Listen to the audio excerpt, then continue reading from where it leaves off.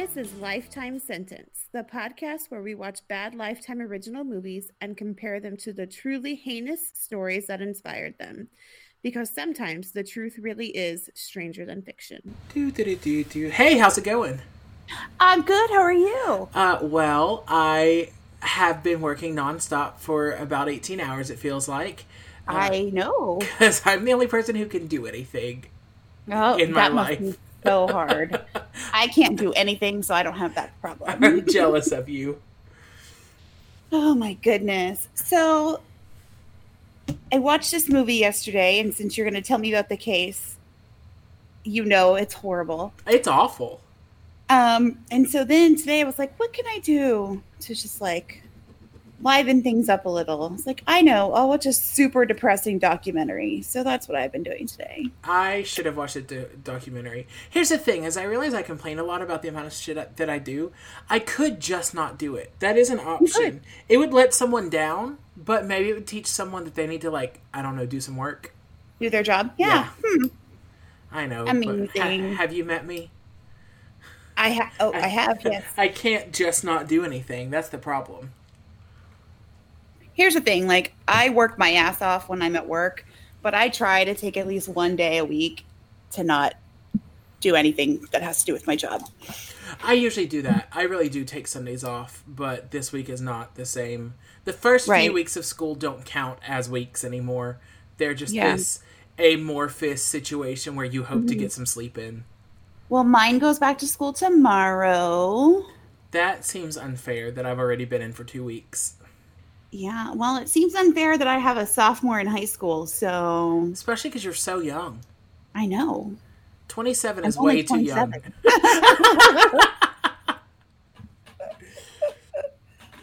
Oh, man. Yeah, had him at 13. And by that you mean you just found him, right? I did. I found him on the doorstep. And you were like, oh, I'm 13. I can handle this situation. And my parents were like, whatever. Listen, which is the most believable part of that entire I was about to say. Oh, goodness. So, all right. You want to tell me about this awful thing? Because you can't yet. I can't yet? No. Okay. No one knows who we are. Who are we? I don't even know who we are. Welcome to Lifetime Sentence. I'm Paul. I'm Erin. And now you're not confused anymore. Because the intro music really threw you off. Yeah, must have. You were like, those voices, they sound like NPR again. Is this, in fact, Serial Season 5? And we were like, yes, we're both Sarah Koenig. Yeah. I'm Sarah Koenig. And I'm Sarah Koenig. Exactly. That's correct. Right. Season 5 of Serial, where poor Sarah Koenig has a full-on identity crisis. Oh, man. All right. This week I watched A Date with Darkness, the trial and capture of Andrew Lester. By far the best title. I'm gonna keep Calendar Girl Cop Killer as my best title. Okay. Because of the punctuation. There's true. Punctuation. It's Calendar Girl, comma, cop, comma, killer? Question mark? Anyways, it stars Jason Gedrick as Andrew Lester. He was in a movie called Iron Eagle, a movie that appears to be about fire called Backdraft. Okay, I love movies that are just about fire and nothing else. It appears to be about fire. That's all I know. And something called Easy Streets. Okay. Which I'm going to make my Pornhub or TV this week. Oh, man. Okay, well, so Easy Streets is, it's just a straight up porn, but it's all based on that song from Little Orphan Annie. So everyone in it is wearing a big red wig. In the porn? In the porn. You know, I would watch that. Also, big red bush. All over the place.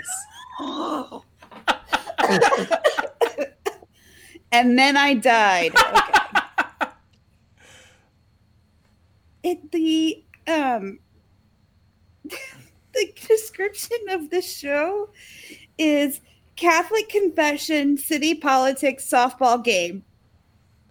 That sounds like all one sentence, no commas. That sounds like a porn in itself, actually. It really does. A lesbian porn because they're playing softball, yes? I don't know. All churches have co-ed softball teams. It wasn't in the 90s, so, you know, they could still be a little bit politically incorrect. Yeah, absolutely.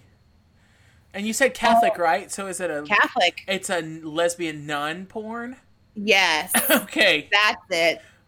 That's it. And wow, I just really pointed my finger you at did. you. Additionally, we wonder why no one has hired us to write anything for Hollywood, and I think we just discovered why right now.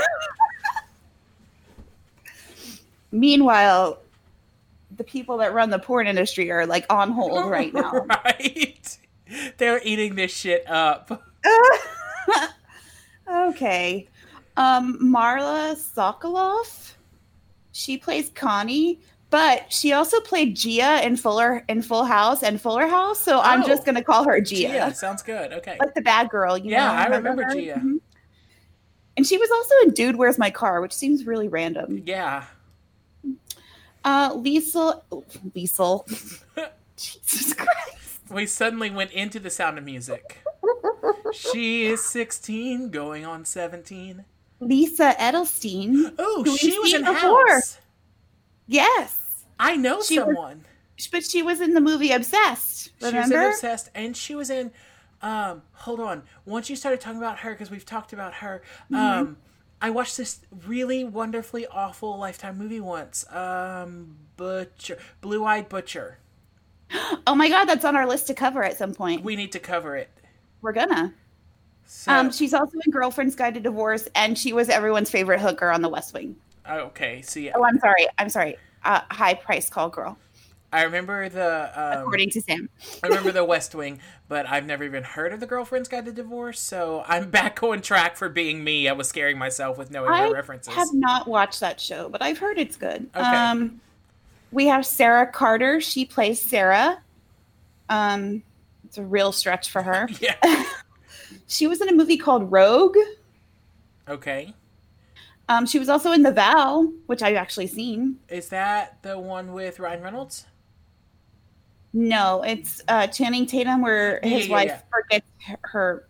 Yeah, she forgets her memory. Wow. She forgets her memory. I have seen that, but it's been a long time. I was thinking of The Proposal, which is like the first half of The Vow. So yeah. Yeah. And then she was also in The Flash. Okay. And then finally we have Stephanie Von Vetten. I'm sure I fucked that up real bad. Sorry. She plays Terry. She was in like a bunch of stuff that I've never heard of, except for one.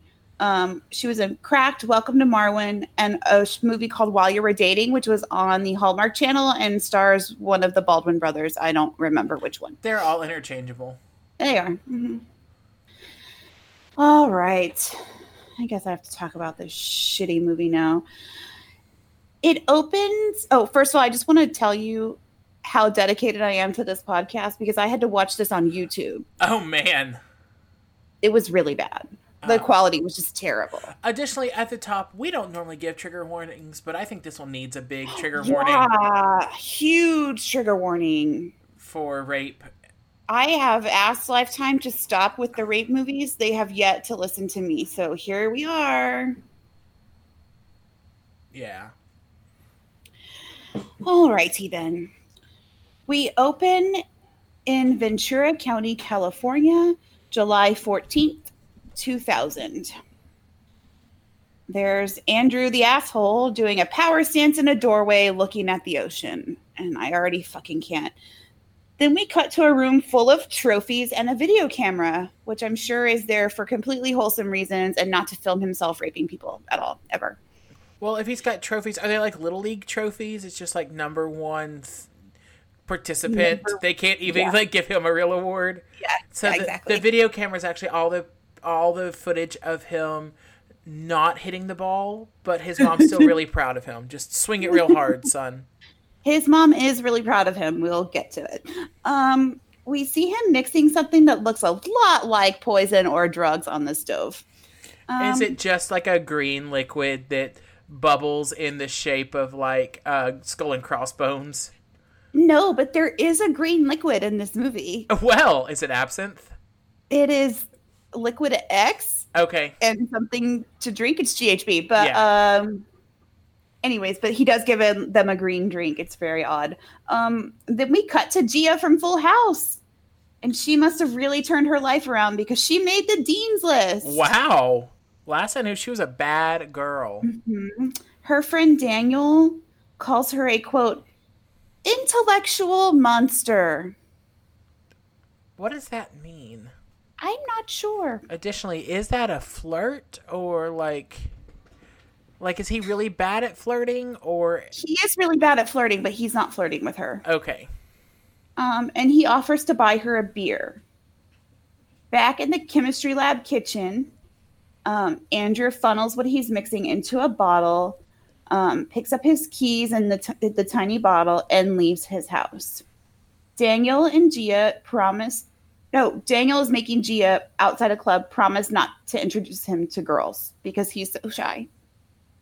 Oh. Gia says just to trust her because she knows how this works.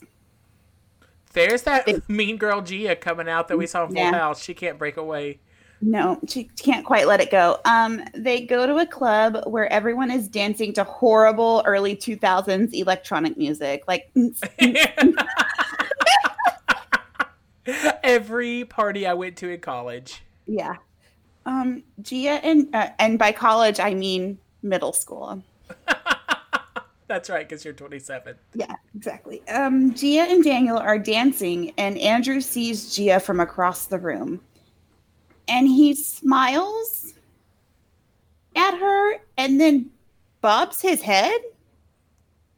He's like... I just acted it out for you, like all of Lifetime Sentence could see. Congratulations. That was perfect. So good. The worst part is you did it too, so you could show me how I was wrong. Oh my God. Guys, we are really good at podcasting.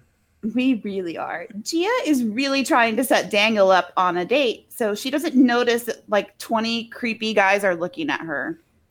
That doesn't sound very intellectual monstery of her if she doesn't notice. Andrew gets a drink, pours something from the little bottle of magic in it, and then walks over to Gia. He tells her that Daniel is quite the dancer, and we see Daniel flapping his arms like a bird.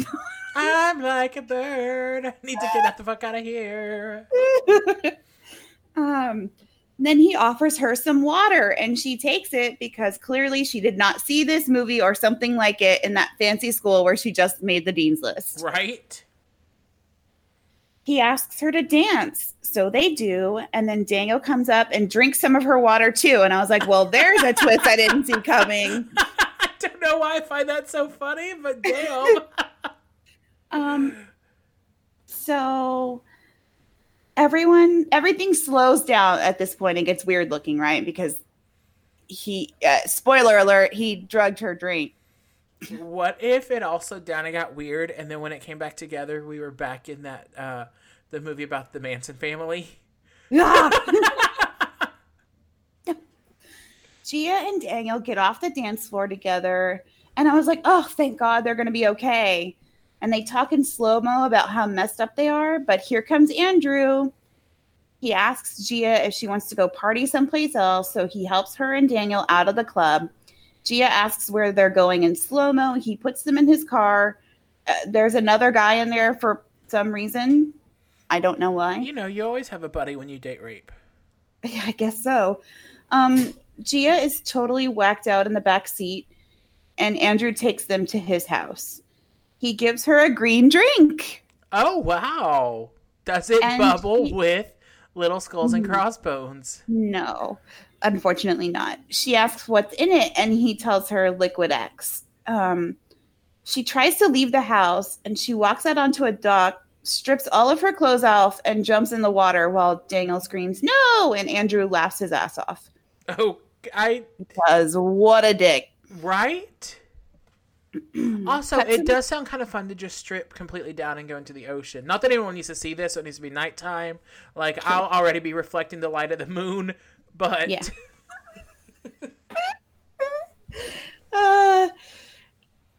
Cut to the next morning, Gia and Daniel are sitting at the table trying to figure out what the hell happened to them last night.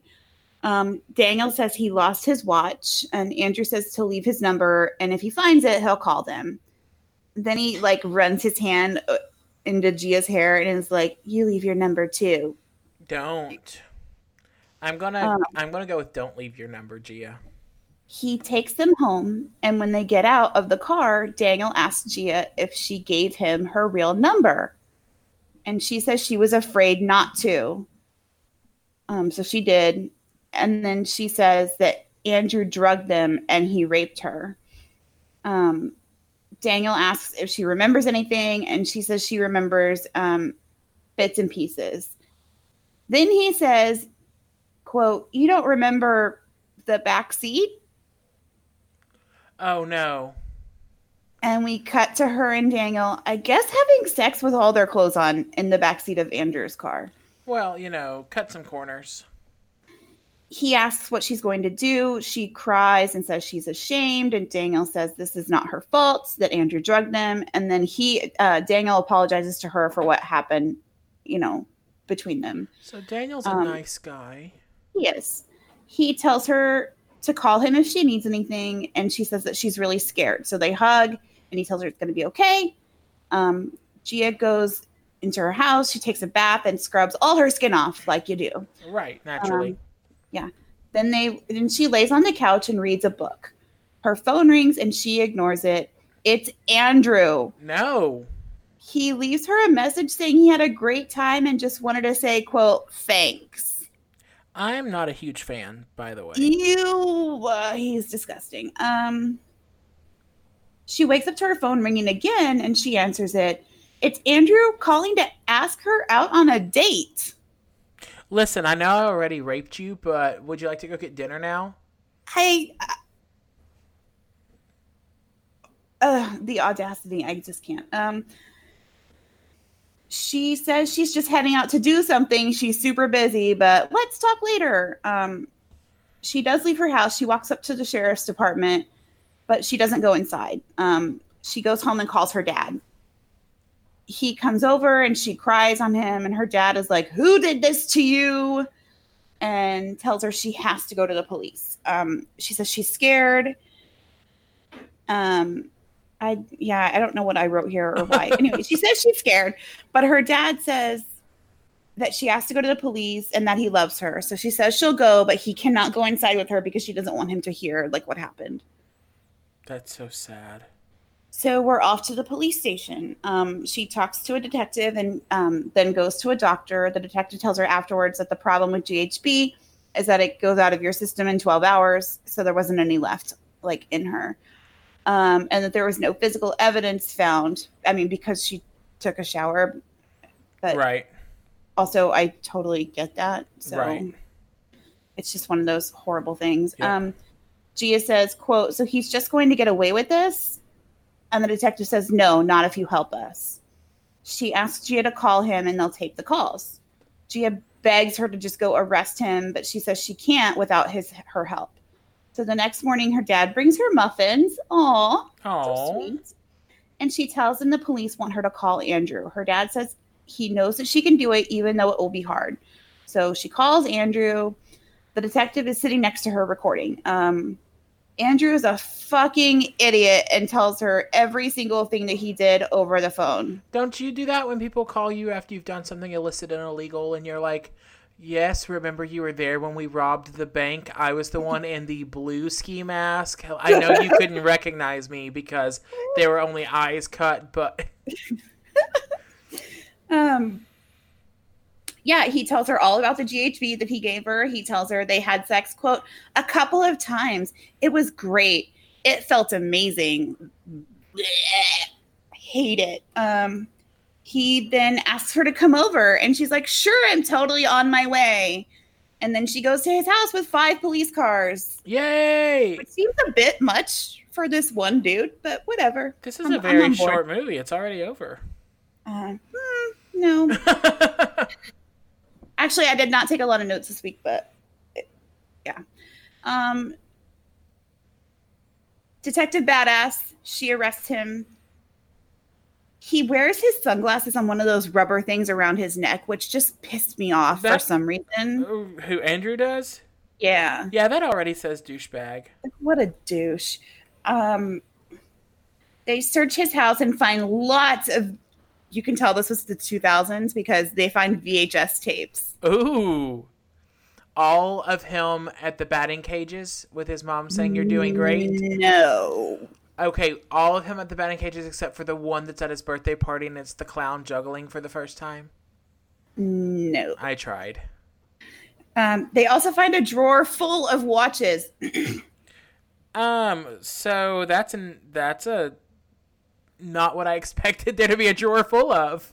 Yeah, and they find his little chemistry set. Is it like he's got a little beaker and a little test tube, just one test tube. Very cute, yeah. In the interrogation room, he asks for some slack on his handcuffs, and she's like, nah. Good. They tell him that he's accused of rape, and he says that's crazy. It's all a big misunderstanding. He waives his Miranda rights like all pompous assholes do. What an idiot! Then he recaps the night. He says it was all consensual. The detective says that Gia said it is not consensual. And Andrew says, quote, sounds like she's slightly schizophrenic. That's not how schizophrenia works.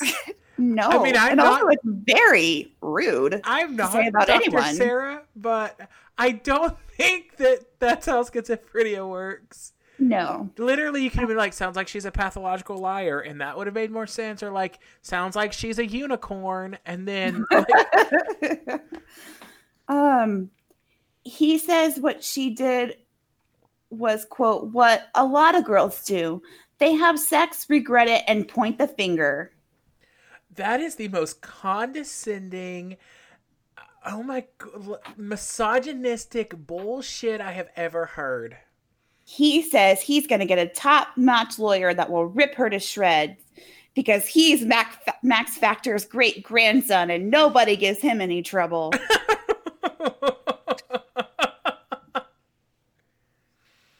And that's when I remembered this case, because I remember when they caught him and I was like, Max Factor is still a thing? Yeah. Max Factor coined the term makeup as a noun. I don't care. That's the only contribution I think they still have besides having tons of money. But he sure did use that defense a lot, is what I'm saying. Yeah. And just like the fucking delight this guy is, he offers to buy the detective a pizza. He's like, I just rolled my eyes so hard. He tells her, like, because it's a woman, right? And so he's like, why don't I buy you a pizza? Like, let's have a date in this interrogation room A. With a side of toxic green sludge, you'll be having a good time. Mm-hmm. He denies telling Gia that he gave her GHB. And then when the detective calls him on it, he tells her to relax. That is one step away from calm down. Yeah.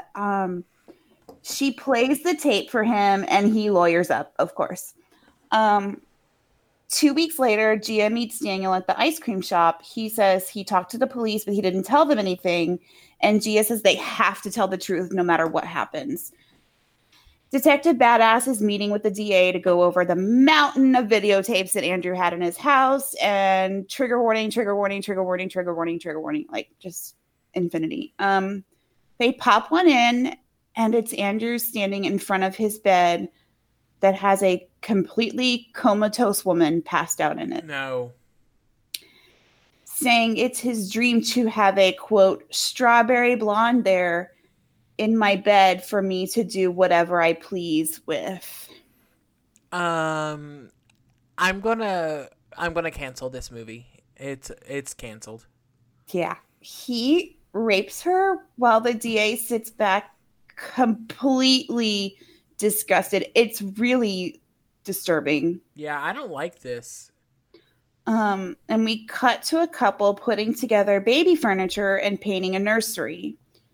They're listening to the radio when they mention Andrew Luster, and the woman goes slack-jawed. She and her husband talk. He's concerned about the babies because she's having twins, of course. But she says she has to do this. So she goes to the DA and says she lived with Andrew for 6 months or so, and they did GHB together a few times. They ask if she ever made a sex tape with him, and she says no. And so the DA pulls a videotape out of her grab bag and says they have something to show her. No. It's a sex tape. She's totally freaked out, so they show her another one. No. Why? And she screams, "Oh my God, that's the dress I was wearing the night we met." Oh, shit. So we flash back to the night they met. She meets him in the club. He drugs her. She passes out and then wakes up in his bed. He offers to make her a, quote, world-class omelet, which is his thing. He did this to Gia, too. She declines and asks what happened last night. He tells her that they totally did not hook up. He slept in the spare room because, quote, what kind of guy do you think I am? Well, if you can ask that question, then you must be good. Current pregnant Terry says she's going to be sick. So Detective Badass, they lead her out and they track down another girl on the tape, Sarah. They ruin her life too by showing her the tape. Yay! Which I get, but it's just horrible. I can't imagine having to watch something like that right. I did not remember. So they go through how they met on the beach. And I just wrote, God, this guy is a creep and a half. And it looks like Sarah was still in high school when this happened. Oh, shit. And he knew that. No, I don't like this at all. Terry, next week, can we just watch Shrek or something? Sure. These are getting rough. They are. Hopefully next week will be a little bit lighter. It's about the mother con artist. I mean, I haven't had problems with it, but Terry is talking to her husband, saying she can't testify, and her husband's like, you've been subpoenaed, so you have to. Gia is asleep on her couch having flashbacks, and I'm like, doesn't this girl own a bed? She's always on the couch. I prefer to sleep on the couch, if I'm being honest. Okay, weirdo. Andrew's bail has been set at $10 million.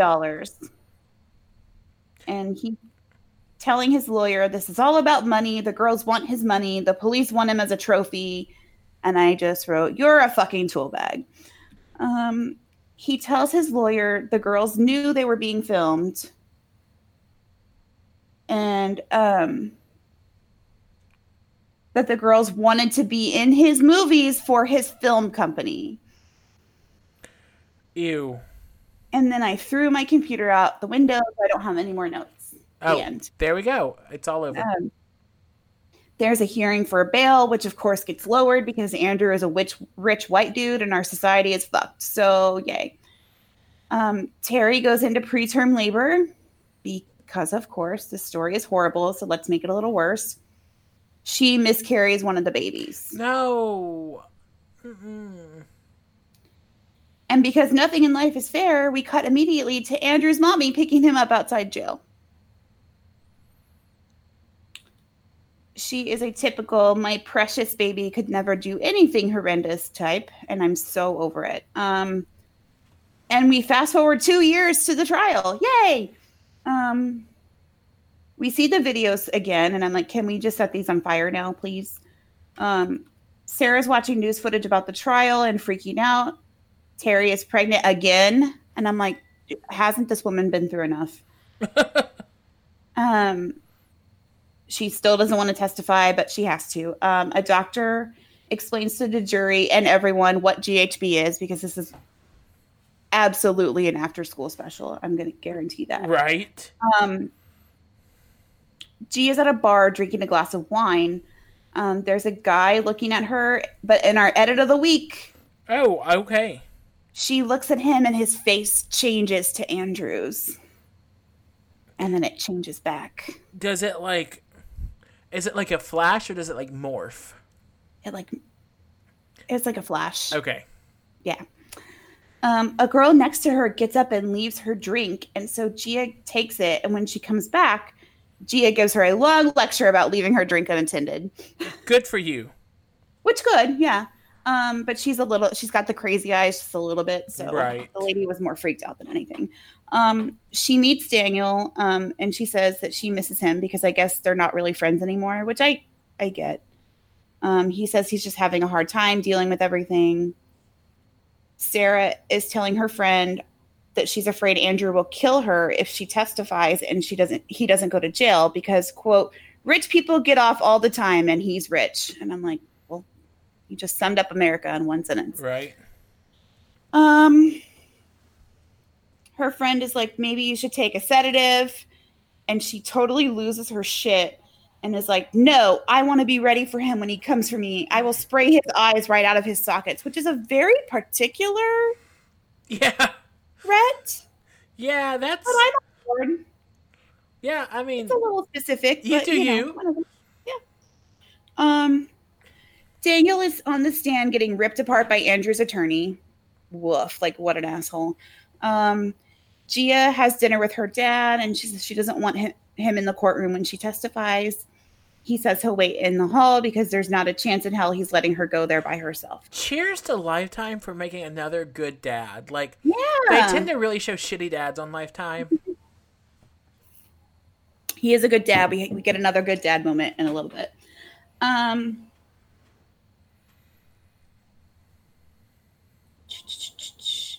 They talk about ballet, and Dad says he'll take her to the ballet when this is all over. She talks about how much she loved ballet class when she was little. Oh.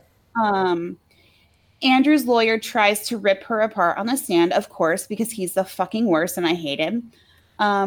They show the rape again. Now Terry's on the stand. And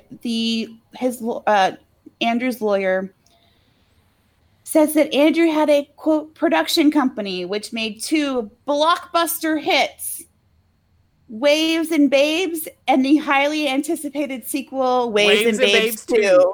Those are real things. Shut up. Real things. I wonder how many times his lawyer had to practice saying that without laughing. Right. Well, his defense team was shitty, so probably he didn't. Andrew's scum-sucking lawyer's defense is that Terry was, quote, acting in his, quote, porno movies.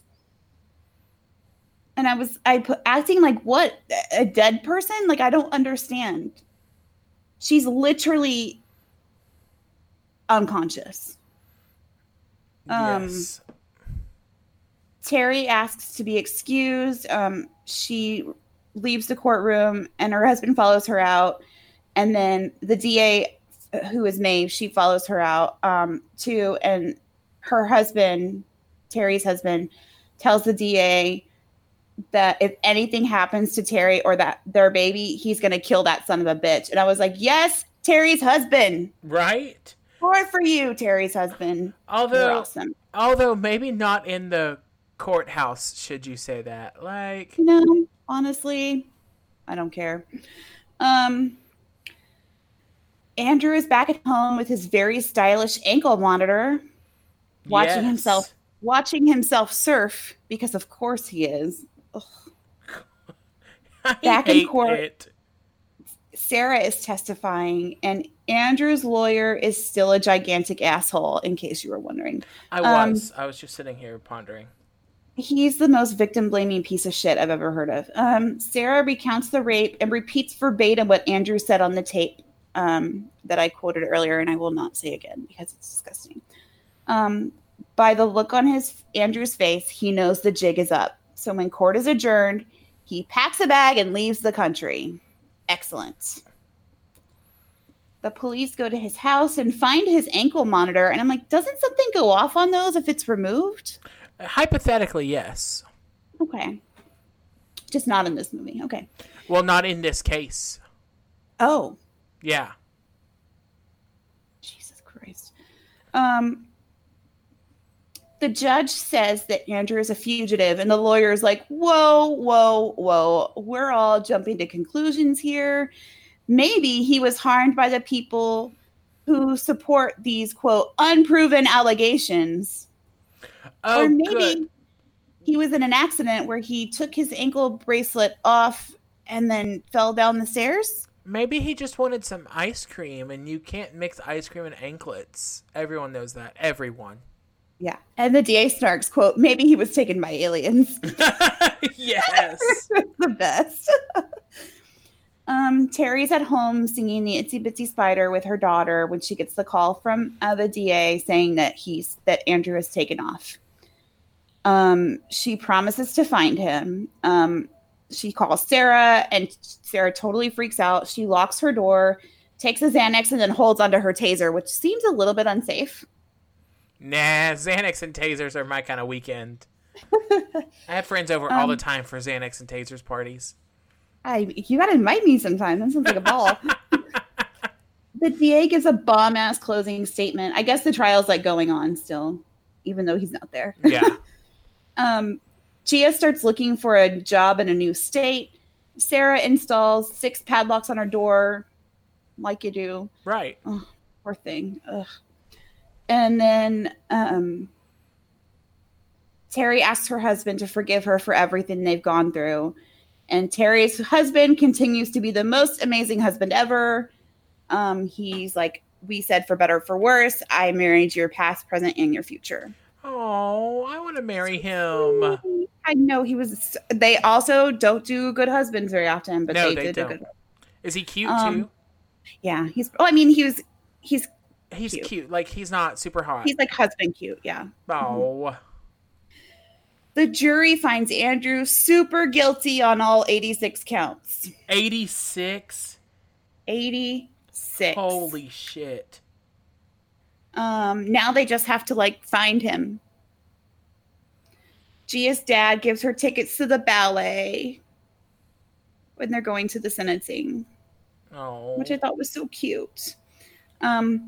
They hug, and then they show Terry and the best husband ever walk into court together.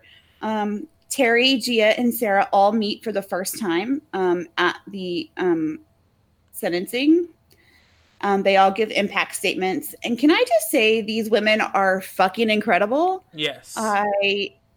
We have mentioned before that if I ever had to give a victim impact statement, it would mostly be like, fuck you, fuck you, fuck you, fuck you. And mostly, fuck you. And mostly, fuck you. Yeah. Right. The judge listens to them like he's actually paying attention, you know. He sentences Andrew to 124 years in prison, you know, once he's caught. Andrew's bitch-ass attorney approaches the prosecutors and says he has 2 daughters and 2 granddaughters. He's been married for 38 years. He says, personally, it was a really hard case, but Andrew, quote, deserved a fair trial.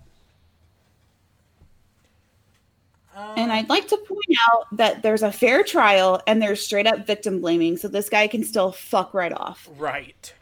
The DA says, well, he got one. Andrew makes the FBI's most wanted list, you know, because he's an asshole. Right. He watches from a motel or a shitty apartment or whatever rat hole he's found for himself. He writes a list that says, quote, Payback, Connie, Sarah, Terry, Detective Cook, Mae Fox, and Tony Ward, government robots. These women are psychos. I was good to them. Good. That's going to be helpful when they catch you. Yeah. Puerto Vallarta, Mexico, 2003. Andrew goes to the local taco truck, but he's being watched by 2 guys in a rusted out minivan. The tacos do look good, but too bad he won't ever be able to eat them. It's prison food for you for the rest of your life, buddy boy. Two vans screech up behind him, and a bunch of guys, including one rando with a TV camera, jump out. I can't wait to explain what that rando is. So excited. He tries to run. He punches a guy in the face, but he's way outnumbered. So they cuff him and throw him in the back of the van. They take Andrew to Mexican jail. And then we get the end credits. It says, quote, on June 24, 2003, Mexican officials deported Andrew Luster to the United States, where he is now serving the first days of a 124-year sentence for his crimes against Connie, a.k.a. Gia, Terry, and Sarah. The end. Bye, bitch. Yikes, that was rough. I'm so sorry you had to watch that. Like, every once in a while, I feel the need to apologize that you have to watch these movies. I kind of kept my notes short because I just didn't want to go into all the victim blaming crap. Because, you know what? I don't have room for it, so fuck that. Okay, so at the top of my notes, I do have to discuss the victim blaming aspect. So I need to make it known from the start, from the jump, that I do not think that he didn't do it.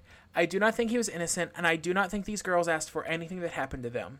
But I do have to discuss and look at the victim blaming portion because it's a little more complex than the movie made it sound. Okay. But I do not need a single email that says I'm blaming these women or anything, because that is not the case. Please do not come after me. Which we've actually never received an email. I know podcasts complain about it all the time, and we are grateful that we have good listeners who understand. But I just... Cases are crappy. Yeah. Crappy. I just have to make a blanket statement that it's going to be rough, and it's going to evaluate their testimony in a way that is unflattering, but that is not me blaming them. That is me having looked at these facts and looking at all the plausible holes and everything. Yeah. So, all right. So Andrew Luster was born on December 15th, 1963, and grew up in Malibu. He is the son of Henry Luster, a psychiatrist who died whenever Andrew was 10 years old, and Elizabeth Luster, whose mother was the adopted daughter of Max Factor Sr., the cosmetics mogul Jr., who was the son of the cosmetic mogul who did, in fact, popularize the term makeup as a noun. So, like, the reason we call it makeup today is because of this man, which is very interesting. His great-grandson's a piece of shit, so... After graduating from high school, Luster moved to Muscle Shoals, California, living off of... And there were conflicting reports here, and so I'm going to talk about them both. Living off of his $1 million trust fund. Another one said he had a $3.6 million trust fund, which actually the $3.6 million makes more sense in the scheme of how much money he borrowed in the long run. Okay. So he lived in a cottage on the beach that in some reports was valued at $600,000 and in other reports was valued at $170,000. That's a big jump, by the way. Yeah. So, according to the Los Angeles Times, this move and Luster's subsequent freewheeling lifestyle weakened his, quote, already tenuous relationship with the Factor family, who was known to be very active philanthropists. So, do you know who Dan Bilzerian is? No. He's this rich playboy who posts all over Instagram, and basically he doesn't have a real job. His real job is to post on Instagram about how rich he is and hang out with women who've all had breast jobs and wear no clothes and like... So he's an influencer. Yes. And he's a piece of garbage is what he is. And I get real... Like, they seem like very similar human beings. Cool. Now, before he ran away, we should talk about how Andrew grew up. Because he grew up just with the all-American lifestyle that you and I are so accustomed to. He was next-door neighbors with Barbra Streisand, Cher, and Larry Hagman from Dallas. So, I mean, those are my next-door neighbors. Right, I know. You and I had this upbringing. He was your... I borrowed a cup of sugar from Cher last week. Right. I borrowed one of her wigs, but that was a completely different event. He had, your average rich kid childhood, Cub Scouts, Little League, he was the catcher, karate, a home in Malibu, a vacation home in Vegas, a full-time nanny, just like we all had. Yeah, I didn't have all those things, but I had some of those. You had the vacation home in Vegas and the nanny? No, I did not have a vacation home in Vegas. We did have a vacation home in Florida. Really? We had a timeshare for about a year, and then we couldn't afford it. It wasn't even it was in Tyler, Texas, so it wasn't even wow, that's incredible. What the fuck is in Tyler? This timeshare that was the everyman's timeshare called the Villages Resort. Oh my god. I'm dying. You're welcome. Wow. Yeah. Just as an aside, the vacation home belonged to my grandparents, not my parents. Now you're backtracking. Anyway, I did spend a lot of time there. Love it. As he grew up, got interested in things like, GHB. Yeah, GHB. No, he actually wasn't a troublemaker as a kid at all. That's why this whole thing comes out of left field. Normally, people who lead this lifestyle have, indicators as a kid. But he was, a straight-A student. He skied and snowboarded and rock climbed. He was the outdoorsy type. He was a diver and a surfer. So he just, woke up one day and was like, I'm going to be a rapist. Yeah, maybe. So, I don't know. I don't know the psychology behind all this. When he turned 18, he moved to Santa Barbara and went to Santa Barbara City College. He took classes part-time for 4 years and then never actually got his degree. And this is when his mom bought him his condo on the beach that was either $170,000 or $600,000. Just right in that 500 million, 500,000 plus or minus. Right. Over under there. It was only about 900 square feet. So that's why I think it's probably on the lower side of that 600,000, even for Santa Barbara. Well, but yeah, Santa Barbara is pretty expensive to live in. Anything in California is expensive to live in. Right. He had a series of long-term girlfriends, one of whom eventually was his common-law wife and the mother of his 2 children. He had kids? He had 2 kids. I didn't see a single kid. I know. For kids. So they didn't live with him. She moved away, and quite a bit of his monthly allowance from his trust fund went to alimony and child support. Poor Andrew Luster having to give away his allowance. By the time of his arrest, he was actually $204,000 in debt for having borrowed so much against his trust fund. So he was not a good money manager at all. Well, it's because rich people's kids don't generally learn how to manage money. That's accurate. So Luster captured national attention beginning in July 2000 after being arrested. A student at a local college told police that she had been raped at Luster's home. Upon investigation, Luster was charged with drugging 3 women with GHB, a date rape drug, sexually assaulting them, and videotaping the assaults. The videotapes of the assault were found when police searched his home. After paying the $1 million bail, Luster failed to appear in court to defend himself against the charges in January 2003. He was convicted in absentia and was sentenced to 124 years in prison. So he just never showed up at all? He actually showed up for the first 2 weeks of the trial and then never again. And then took off. Okay. Yep. So the thing about this case that I want to talk about is that it blew up into a media circus, and it's one of the few times that I think the media involvement really did impact the case in a very big way. And so that's kind of why I have to get into all of this that may sound victim blamey, and I don't want it to. And I think I've covered that enough now, but just some of the things that poked out in my research. For one, Geraldo Rivera I know. Let's not really talk about him. He's canceled. Garbage. But he attended every one of the proceedings for every day. He reported back to Fox News for every step of the way. 48 hours followed the entire case from start to finish. The courtroom was always packed. It was like bulging with reporters and news outlets. The docket and the transcripts were requested so many times that they had to hire 2 additional clerks just to meet the demand for this case. Wow. Yeah. Crazy. And have you watched Making a Murderer? This new season? No.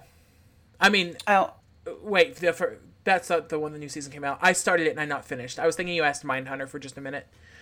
No. Making a Murderer, I watched the first 2 or 3 episodes, but not the whole thing. Okay, well, there's a scene in the second season when Kathleen Zellner takes the case, and she that's what just popped in my head. She's like rolling this thing into the courtroom. Every page has to be stamped.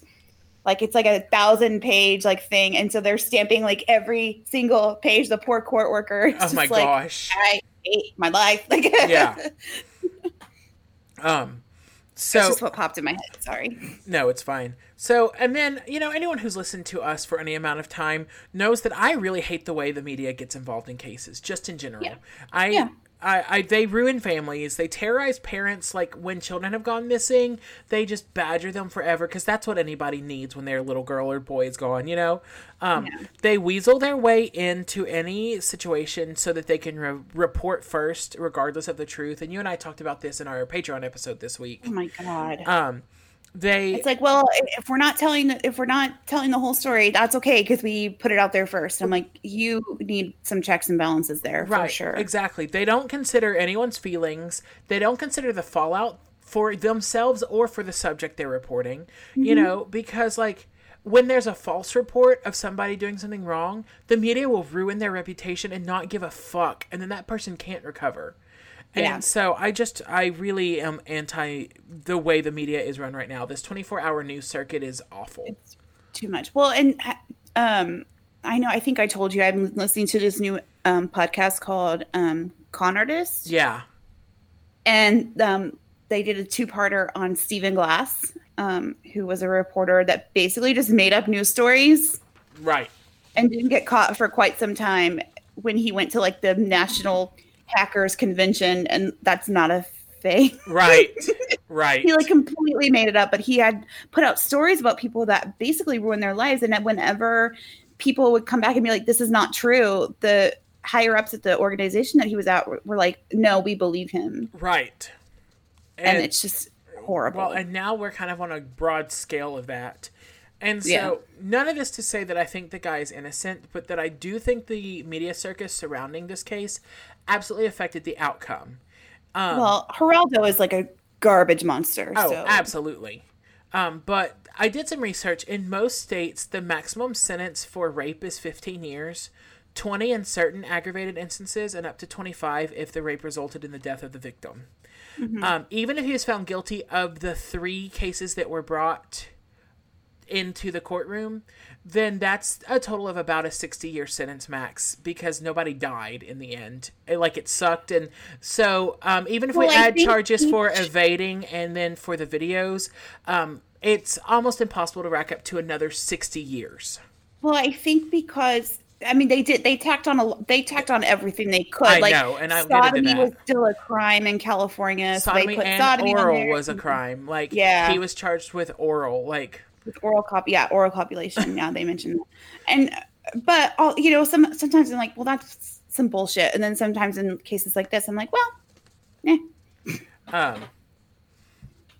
Anyway, so in my research for this case, I found this very well-researched book, but it's very victim-blamey. And so it's called Sex, Lies, and Videotapes, The Public Lynching of Andrew Luster.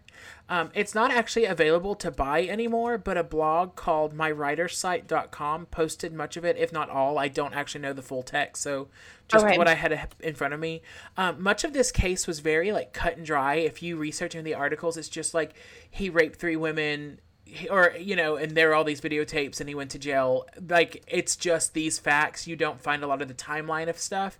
But this book actually followed the timeline very well. And so I used it for a lot of research. And like I said, it was very victim blamey, but it made me look at the information they had. Because he looked at court transcripts and stuff that were unavailable before. And so that was really good to help me fill out a whole, the whole realm of what I was looking at. Yeah. So just to kind of give you an idea of the premise of this book, in fact, I said in my notes, it's interesting to read the apologist side of things. Like, because you and I are very much like, always, this guy's guilty, he needs to go to jail. So, and you and I also are people who can't fathom why you wouldn't believe, like, this guy is a monster, And so to read that there is somebody who believes that, it's like when I meet somebody who truly thinks Trump is a good president, and I'm like, I just want to hear your thoughts, because I can't fathom that, I can't fathom it. I understand that. It's why, like, again, super into another podcast right now on incels. And because I just don't get it. Right.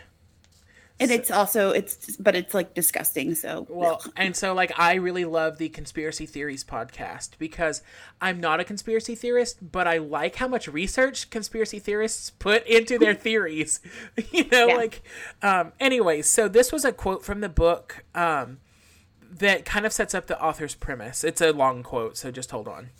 Okay. The known facts, different from the true facts in the case, were salacious and, according to media, simple. Andrew Luster, a 30-something beach bum playboy and heir to the Max Factor cosmetic fortune, had cruised the college bars of Santa Barbara, California, honed in on a co-ed, nameless because she was a victim of sexual assault, and spiked her drink with GHB, a date rape drug. When she passed out, he carried her to his oceanfront mansion and filmed himself raping her. The girl had come forward and accused the scion of wealth and privilege. This is, like, you can hear the way that they describe, like, they are writing a love letter to Andrew Luster. It's like when they write articles about mass shooters and they're like, he was a Boy Scout and he really liked people. And I'm like, exactly. No. But thanks. According to the Ventura County Prosecutor's Office, her act had spurred 2 other women to come forward with accusations, and added the prosecutor. Oh my God. At least 10 other women were also willing to come forward and with even more charges. In fact, the county had such a strong case against Luster that it filed 87 felony charges against him. At the onset of the trial, it was reported that Luster's fortune was being used to hire a dream team of lawyers who were expected to hammer the local prosecutors. But the hammer never got that far because in the midst of the trial, Andrew Luster, held under house arrest, slipped off his ankle alarm and fled across the border to Mexico. He was declared a fugitive from justice by the trial judge who also decided that Luster would be tried in absentia. And so it was. The jury found Luster guilty on 86 of 87 charges against him, deadlocking on the final charge of felony poisoning. He was sentenced to a total of 124 years in prison and fined $1 million. Under a very public umbrella of high drama, the media watched as Luster was hunted down in Puerto Vallarta, Mexico. End of story, or so it seemed. So... hunted down. I just can't. Oh, wait. That one is like the thing that you have to agree with. You just wait. This case, like, when you think you've got it all figured out, spirals one more time just to, like, fuck with you. So, the reason that I decided to consider this book is mostly based on the author's research. As I said earlier, everything was so cut and dry, but this one, like, goes into the court transcripts and really hit a lot of interesting points that need to be discussed. Okay. So, on July 13th, 2000, Jane Doe number 1, the first victim, was left nameless because she was a victim of sexual assault. In fact, none of the women in court proceedings or anything were their identities revealed in the transcripts because they were victims of sexual assault. So they're Jane Doe number 1, 2, and 3. Okay. Well, in the movie, they called them Connie Doe, Sarah Doe, and Terry Doe. Gotcha. So yeah, it's the same concept, but 1, 2, and 3 is fine. Anyway, so Jane Doe number 1 went out in Santa Barbara's Isla Vista section, which was where the nightlife was. Mm-hmm. Jane Doe number 1 was 23 years old at the time, and Luster was 33. The group of participants with Jane Doe number 1 included her boyfriend, who also remained nameless, Andrew Luster, a man referred to only as David, and another man called, quote, an associated friend during the trial. So I call my assigned NSA agent David. Well, there you go. Hey, David.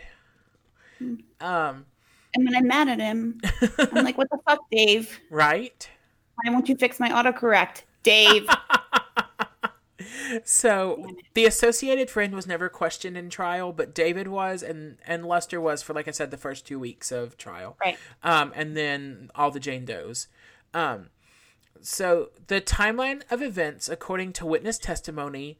Can I interject for a second? I'm Yes. sorry. No, you're fine. All the Jane Does is like an excellent book title. Right? I'm down with it. TM. So the timeline of events, according to witness testimony, though the media reported that night was... Oh, I went through 2 different thought processes there. So the media reported that this was the Jane Doe's first night to have met Andrew Luster, but they had actually had an ongoing sexual relationship. Even Jane Doe number 1 reported this on the stand. And so this is kind of where media changed the public idea of what was going on, because the media helped make her look a lot, not that I want to say more innocent, but like it was such a chance thing. But it kind of, to me, is more fucked up that they had this relationship ongoing and that all this crap happened.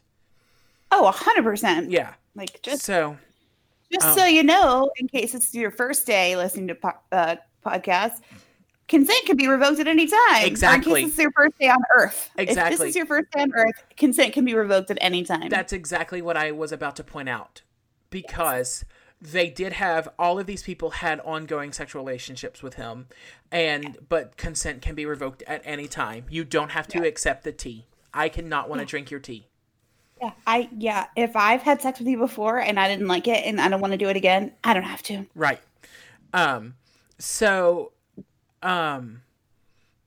The other 2 women who later spoke up about their rapes admitted to having ongoing sexual relations with Luster as well. And all 3 women, according to sources, had in fact performed in softcore films for his production company, Deep Six Films.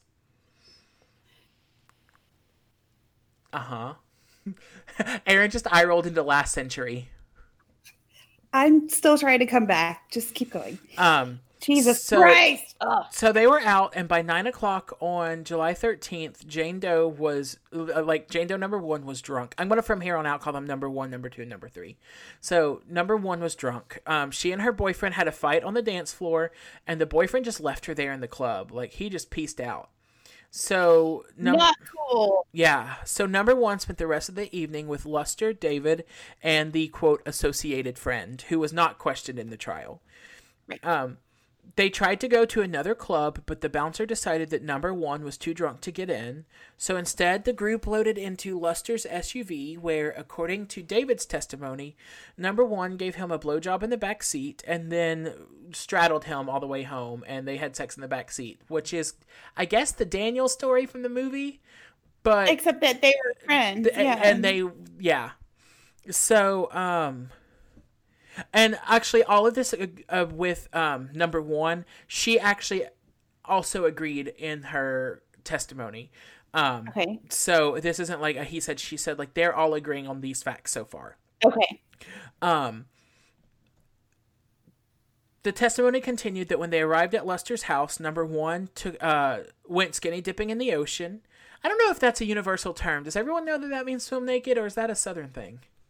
I think it's universal too. Okay. I've only lived in the South. I don't know. Yeah, I don't know. I'm asking you. We're from essentially the same place. Right. Dr. Sarah's chiming in. On Veronica Mars, they talk about skinny dipping. And that's pretty ubiquitous, she says. So I think they do on Gossip Girl too, and that was all New York. Well, there we go. Okay. We have now solved it. Thank you. Yeah. Problem solved. If we the CW doesn't have the answer, nobody does. We should be detectives. We really should. We'd be the worst. We could call our corporation the blind leading the blind. The Jane Does. Yeah, that's my book title. TM, TM, TM. All the Jane Does. In any case, after she got through with her swim, she came back and had sex with the associated friend in the yard. Like, just on the front yard. Like, this girl is getting it this night. Living her best life, I guess. But not really, because she's unconscious. So, well, we're not to the unconscious part yet. Why would you have sex in the front yard? Listen, Malibu's crazy. Or like Apparently. Yeah. When you have they don't money, show that stuff on the Real Housewives. They just show the Countess falling into a bush. Then she entered Lester's house and found him in the shower and had sex with him in the shower. And then when they ran lab tests on her dress from that night, there were traces of semen from all three men. So this is what the defense was trying to set up, is that they straight up victim blame, like, well, she's a hoe. She slept with everybody. Like, that is what their defense was trying to be built on. No. Nope. I can sleep with 5 guys tonight and not sleep with any tomorrow because I don't want to. Yeah, exactly. It's my body. I'll do what I want. So after the shower, she sat on the living room floor and posed naked with all three men for a group photo, like you do. Did they do the sorority squat? Like, I just want to know. I hope so. That's the only answer. Then she went with Lester back to his room, where he mixed her a drink with liquid ecstasy, or GHB. You know, it's the same thing. But Lester and number one. So she's just drunk right now? She's just drunk right now, and like real drunk. Which still. Right. Not okay. She admits in testimony that she knew what she was receiving was Liquid X. Oh. Yes. And then she and Lester had sex a second time in his bed, and then again the next morning, but she does not remember from when they started having sex that second time to when she came to and they were having sex the next morning. There's a whole gap in her life that she does not remember. That's terrifying. Oh, yeah. Then also, like, I'm just, I don't know. The train left the station without me. Sorry. So then, she and the associated friend hooked up one more time, and then Lester drove her home. And everyone who was involved, like everyone who gave testimony, her and David and Lester all agreed on these facts. But it's that time in the middle where she doesn't remember anything after she took the Liquid X that is the question. Now, I remember. So in the movie, they showed him like he gave her that green drink and she was like, what's in this? And he said Liquid X, but she was already so whacked out of her mind that she didn't so understand. That is what I questioned, because if she was too drunk to get into the bar. Well, he had already drugged her in the bar in the movie. He drugged her in the bar and then he gave her more. I know that. So I'm just saying, like, in real life, you know. Yeah, in real life. If you're too drunk to get in a bar, if she's too drunk to get in a bar, she's too drunk for you to take home and have sex with her. Yes, I would 100% agree. Jazz hands.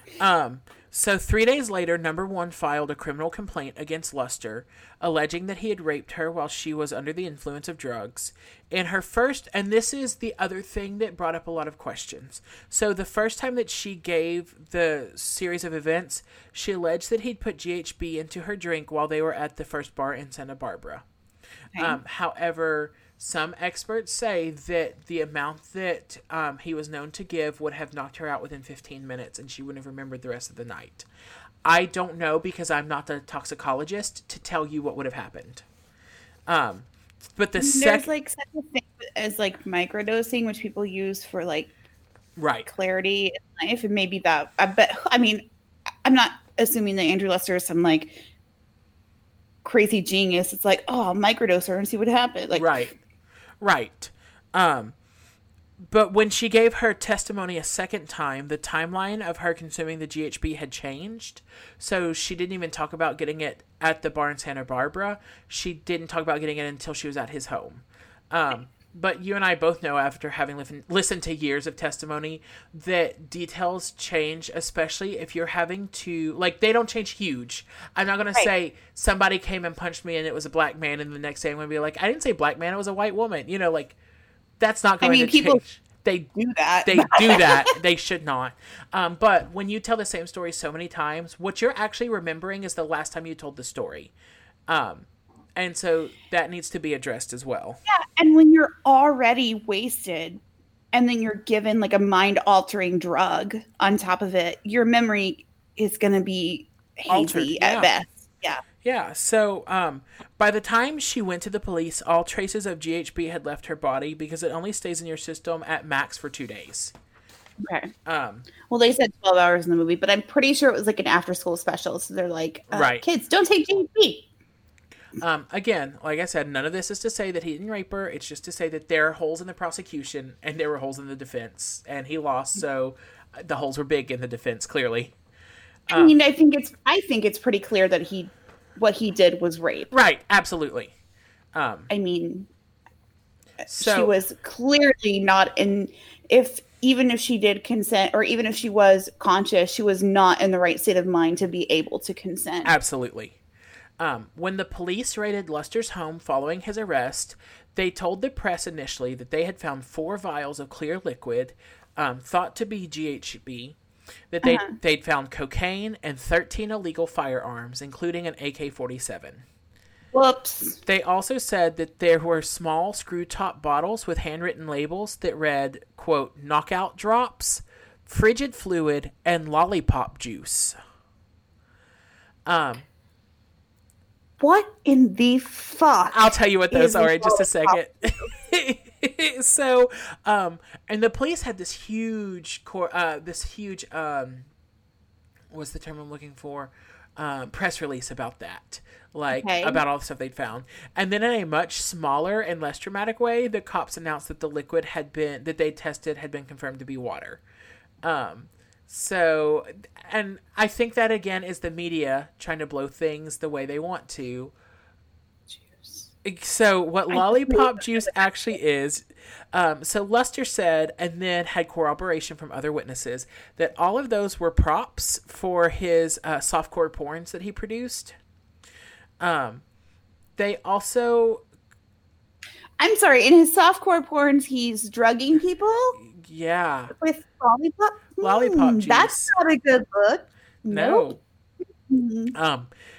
They also collected nude photos, adult magazines, porn videos, sex toys, which were submitted as evidence to, quote, prove that he was an aggressive rapist. And I don't know how sex toys prove that. But there's a lot of people that need to watch out, is all I'm saying. Just go look in the top drawer of my nightstand and it'll be fine. I'm like, what in this house will get me like... Right? Okay. So no GHB was found in Luster's house, which was raided while he was still in custody, so it's not like... Well, yeah, because he already, handed it. Right. Or in the hotel room where he was staying. I don't know why he had a hotel room. I couldn't find the information on that. Oh, well, I read an article earlier that says that, it was one of those BuzzFeed things. It's like, what can a rich person do that, a trashy person can't do? And one of the answers was live in a hotel room. Oh, okay, good. Thank you for clearing that up. I like how your options were rich versus trashy, because I think he was rich and trashy.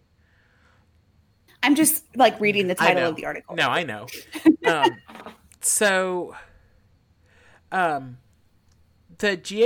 No GHB was found in any toxicology test of him or the women who accused him of rape. Now, the 2 had been a long time ago, so I wouldn't expect to find it in them.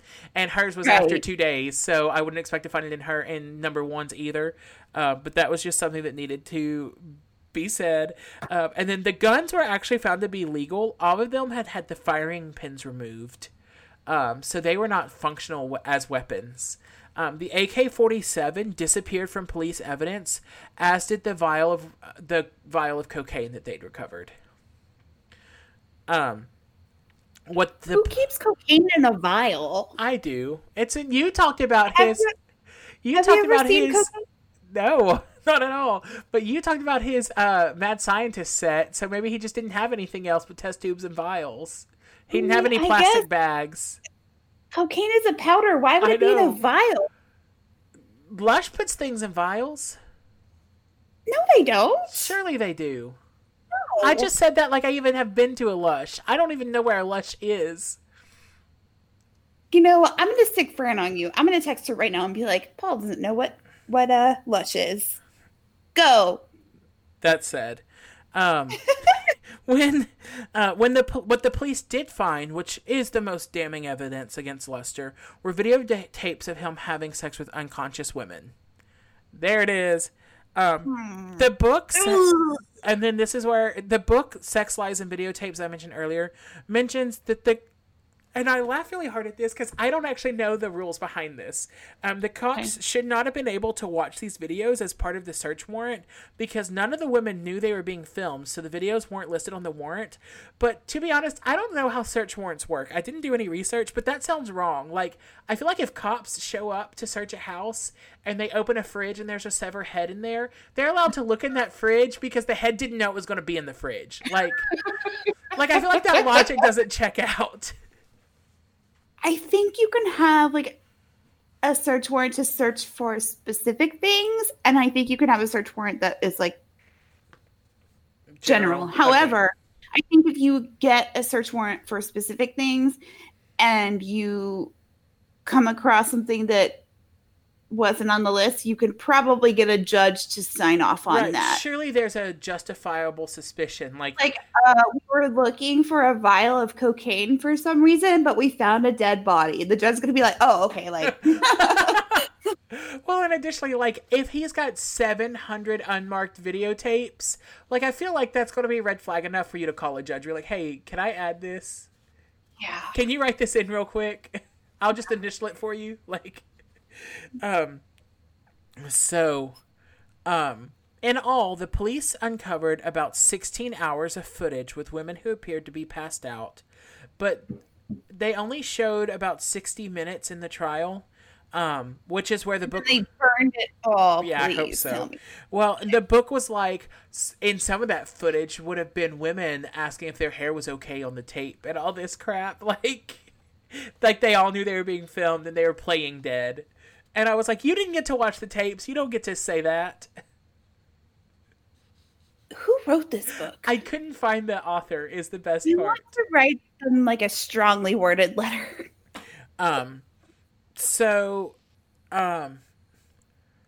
book alleges that there was footage of Jane Doe number 2, who was Lester's live-in ex-girlfriend. They lived together for over a year, but they only dated for 4 months.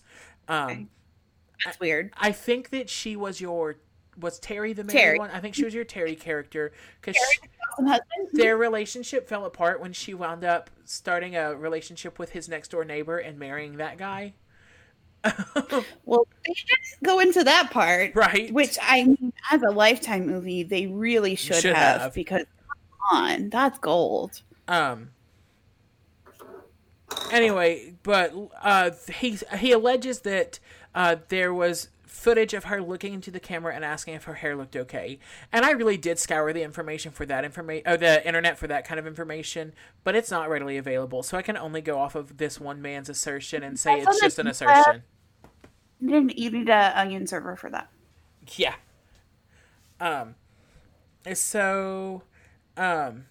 My assumption is usually to believe the prosecutors, but that could be to my own detriment. Like you and I discussed earlier, I kind of believe that when someone is a monster, they go to jail or they're rich and get out of it. But in his case, it was both.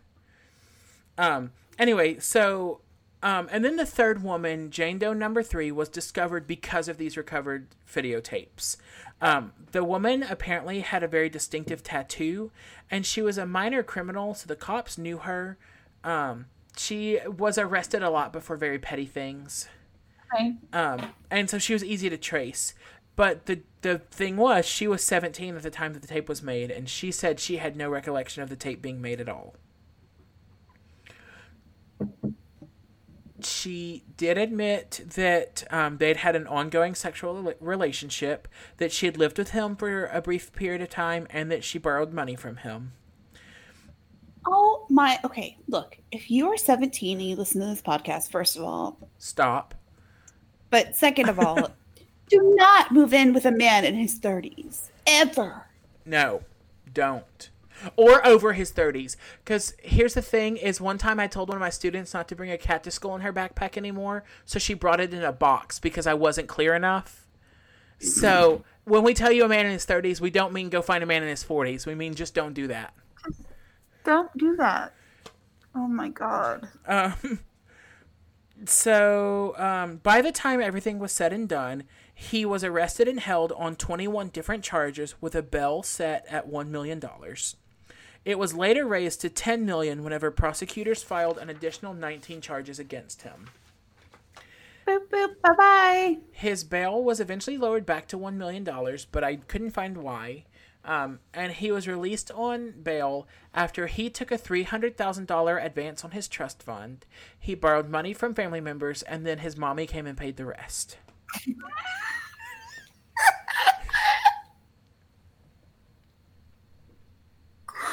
I love that sentence. You're welcome. Mommy. He was placed under house arrest upon being released and was monitored electronically. When his trial began on December 16th, 2002, the case really did seem weak. He had paid a ton of money for a defense team who actually wound up being completely incompetent. Like, to be honest, if you had a good defense team, most of this evidence was circumstantial, and so a good defense team could have gotten you off, or at least could have gotten you some kind of plea deal that was worth taking. Yeah. But he just had like a room full of baboons. I almost said bamboo. Either one. Either one. It could be baboon, it could be bamboo. Potato. The things working against him, however, was that the media frenzy was in full force, and public opinion of him was toxic. And that's usually a losing battle, except for if you're Casey Anthony, I guess. Well, if they'd slapped the death penalty on the table for his trial, then maybe he would have gotten off. That's true.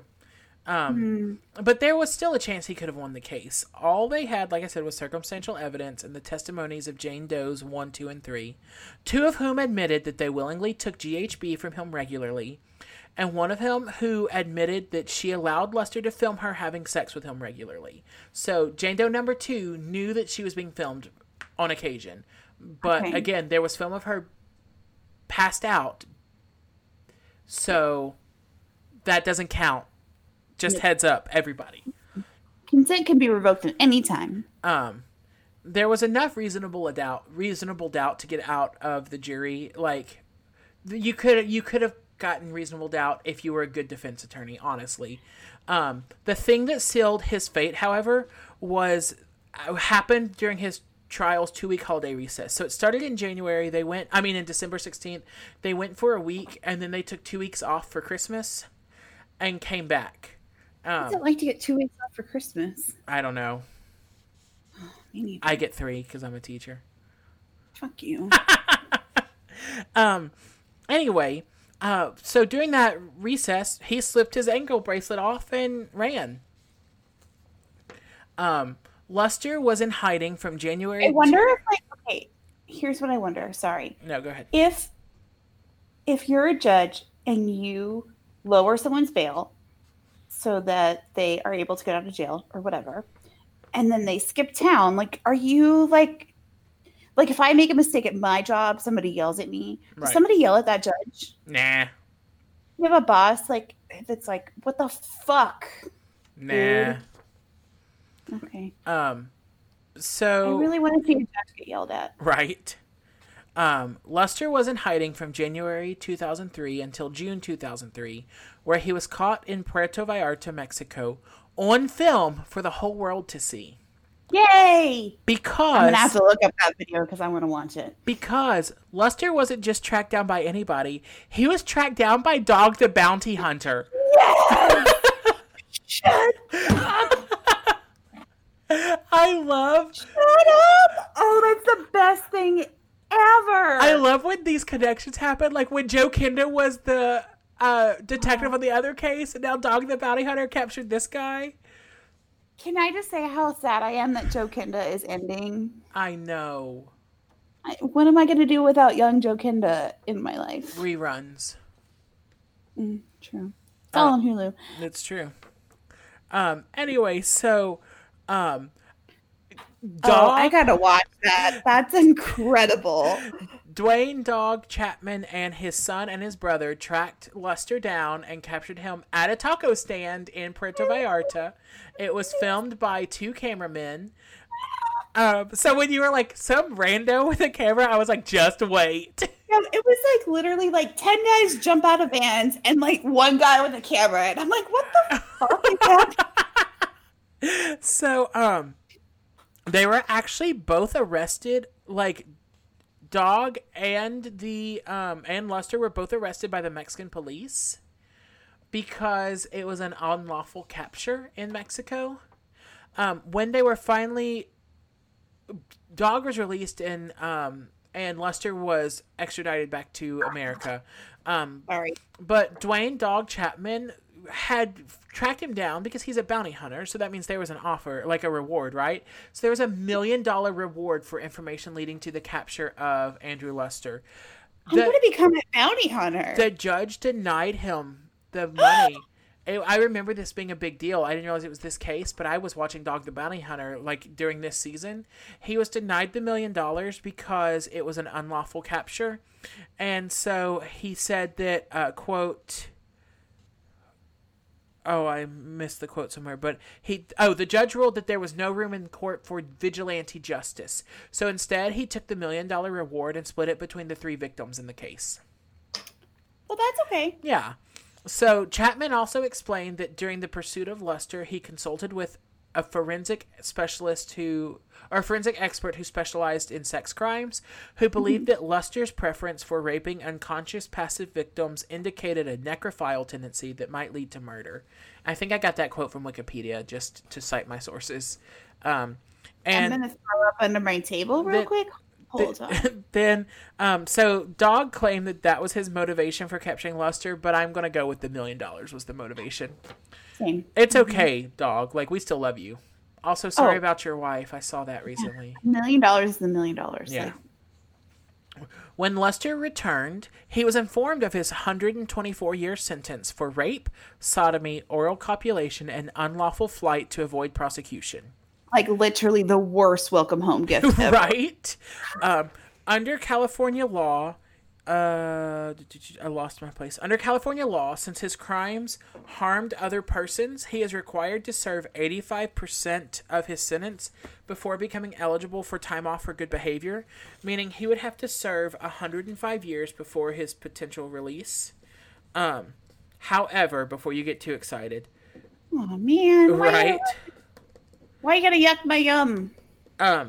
In 2013, Ventura County I almost said superintendent because I work for schools. Ventura County Superior Court Judge Catherine Stoltz reduced Luster's sentence to 50 years, 48 years for the rape, and 2 years for the drug-related charges. Luster's lawyers have indicated that there will be an appeal. In 2016, opponents of California's Proposition 57 released a brochure that stated that if that passed, that Luster could be released early due to the lack of clarity of what defines, quote, violent crimes. In response to this brochure, California Governor Jerry Brown told Fresno County Sheriff Margaret Mims that Luster was originally sentenced to 100 years in prison and was a registered sex offender, quote, and on both accounts would not be getting out. Brown's administration later clarified that since Luster would have to register as a sex offender, he would not be eligible for parole even if Prop 57 passed. 2 of the victims later won civil lawsuits against Luster, who was ordered to pay a total of $40 million in damages. Luster subsequently sold most of his property and declared bankruptcy. I could really use $40 million. Let's not go about it that way. No, I mean, no. Patreon.com/lifetime sentence. You make a $40 million donation, you can host the show. Oh, yeah. You can pick every movie we ever watch. Ever. For the rest of our lives. Yeah, you could just come live with me and tell me what to watch forever. Oh, yes. Get you a Patreon sugar daddy and just let me benefit from that. Yes, right?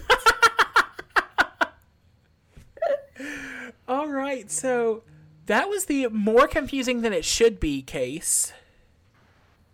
Ugh, like, honestly, fuck that guy. Yes, fuck that guy. Yeah. Okay. Do you have a case that should be turned into a movie this week?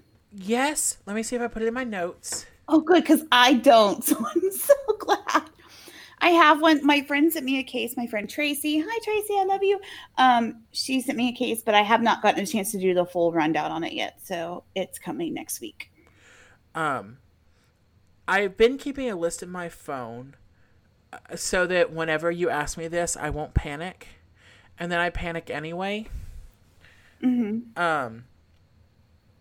So I'm pulling this out. Oh, yeah. Okay. So this headline just makes the whole case.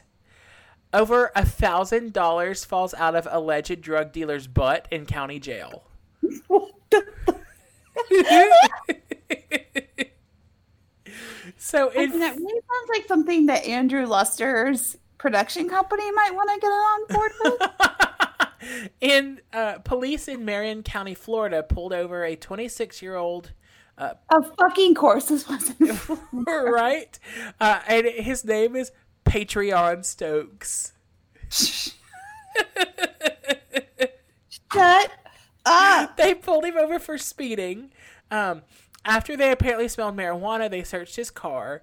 They found a bunch of drugs, specifically meth, crack, and heroin, and money. They took him into custody, but when they arrived at the station, the money had vanished. So it was like they didn't think about it too much. They figured that they would find it. But money started falling out of his butt in $20 bills like Hansel and Gretel. Oh my God. And so the quote from Marion County Sheriff's Department says, after a necessary but undesirable process for everyone involved, MCSO detention deputies located $1,090 in U.S. currency hidden in Stokes' rectum. Stokes received one charge for his rectal magic trick, as well as a litany of drug charges.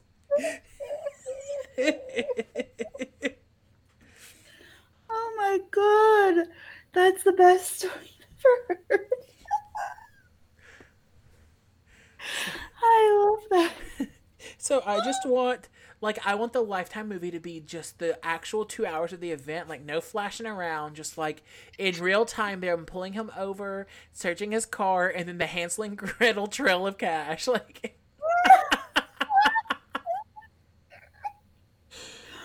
oh my God, that's amazing. Wow. All right. So, hey, what are we watching next week? Next week, we're going to take a look at My Secret Pain with Lies My Mother Told Me. Yay.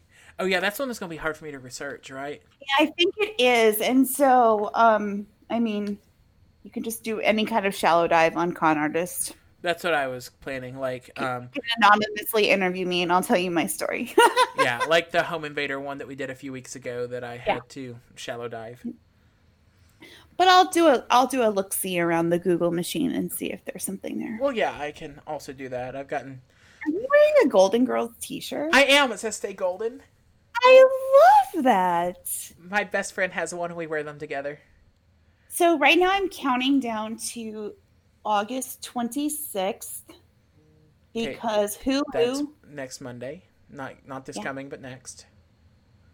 I think it's the 26th because I thought it was on a Friday, but... Friday is the 24th. No, it's 26th. Hulu's releasing all 6 seasons of Designing Women. I know. I'm so stoked. I am so excited. They also... So that's what I'll be doing that weekend. Not too long ago, put the rest of Mary Tyler Moore, and a few summers ago, I watched all that was on there. Mary Tyler Moore. Yeah, so I have to finish it now. All right, so... Hey guys, thank you so much for everything you do. Today I'm not going to ask you to subscribe and rate and all that. What I'm going to do is ask you to go into that app that you listen to us on and click the share button and send us to one person that you think would like us. Oh my gosh, yes! That's such a good idea. Yeah. But also rate, review, and subscribe. Always that, but... share us with your friends, and sometimes just like an out of place link sent to your great aunt Nana, who you haven't talked to in 40 years. Let great aunt Nana listen to us. She loves us. Oh my God, great aunt Nana is in for the shock of her life. I mean, 100% expect a call from your local pastor if you send it to third graders. Until then, give us a follow on Instagram at Lifetime Sentence. And on Twitter at Life Sentence Pod. You can shoot us an email at lifetimesentencepodcast@gmail.com. Facebook.com/Lifetime Sentence. And join us on Patreon. We've got a couple of requests now. So I've got one for Thursday. Why are you smelling the cap of your pen? I wasn't. I was just chewing on it. It says Master P. That's what my friends gave me when I graduated with my master's. Amazing. So I lost my train of thought, but we have a couple of like good requests. So I have one for next week. And then I think you're going to have one after that. I saw them we got today. one this morning. Yeah. So join us on Patreon because then you get to tell us what to do. Yes. And everyone likes to boss me around. It's happened my whole life. So why don't you do it too? Me too. Okay. Until then, hey guys, don't forget to eat your vegetables. And charge your phone. Bye. Bye.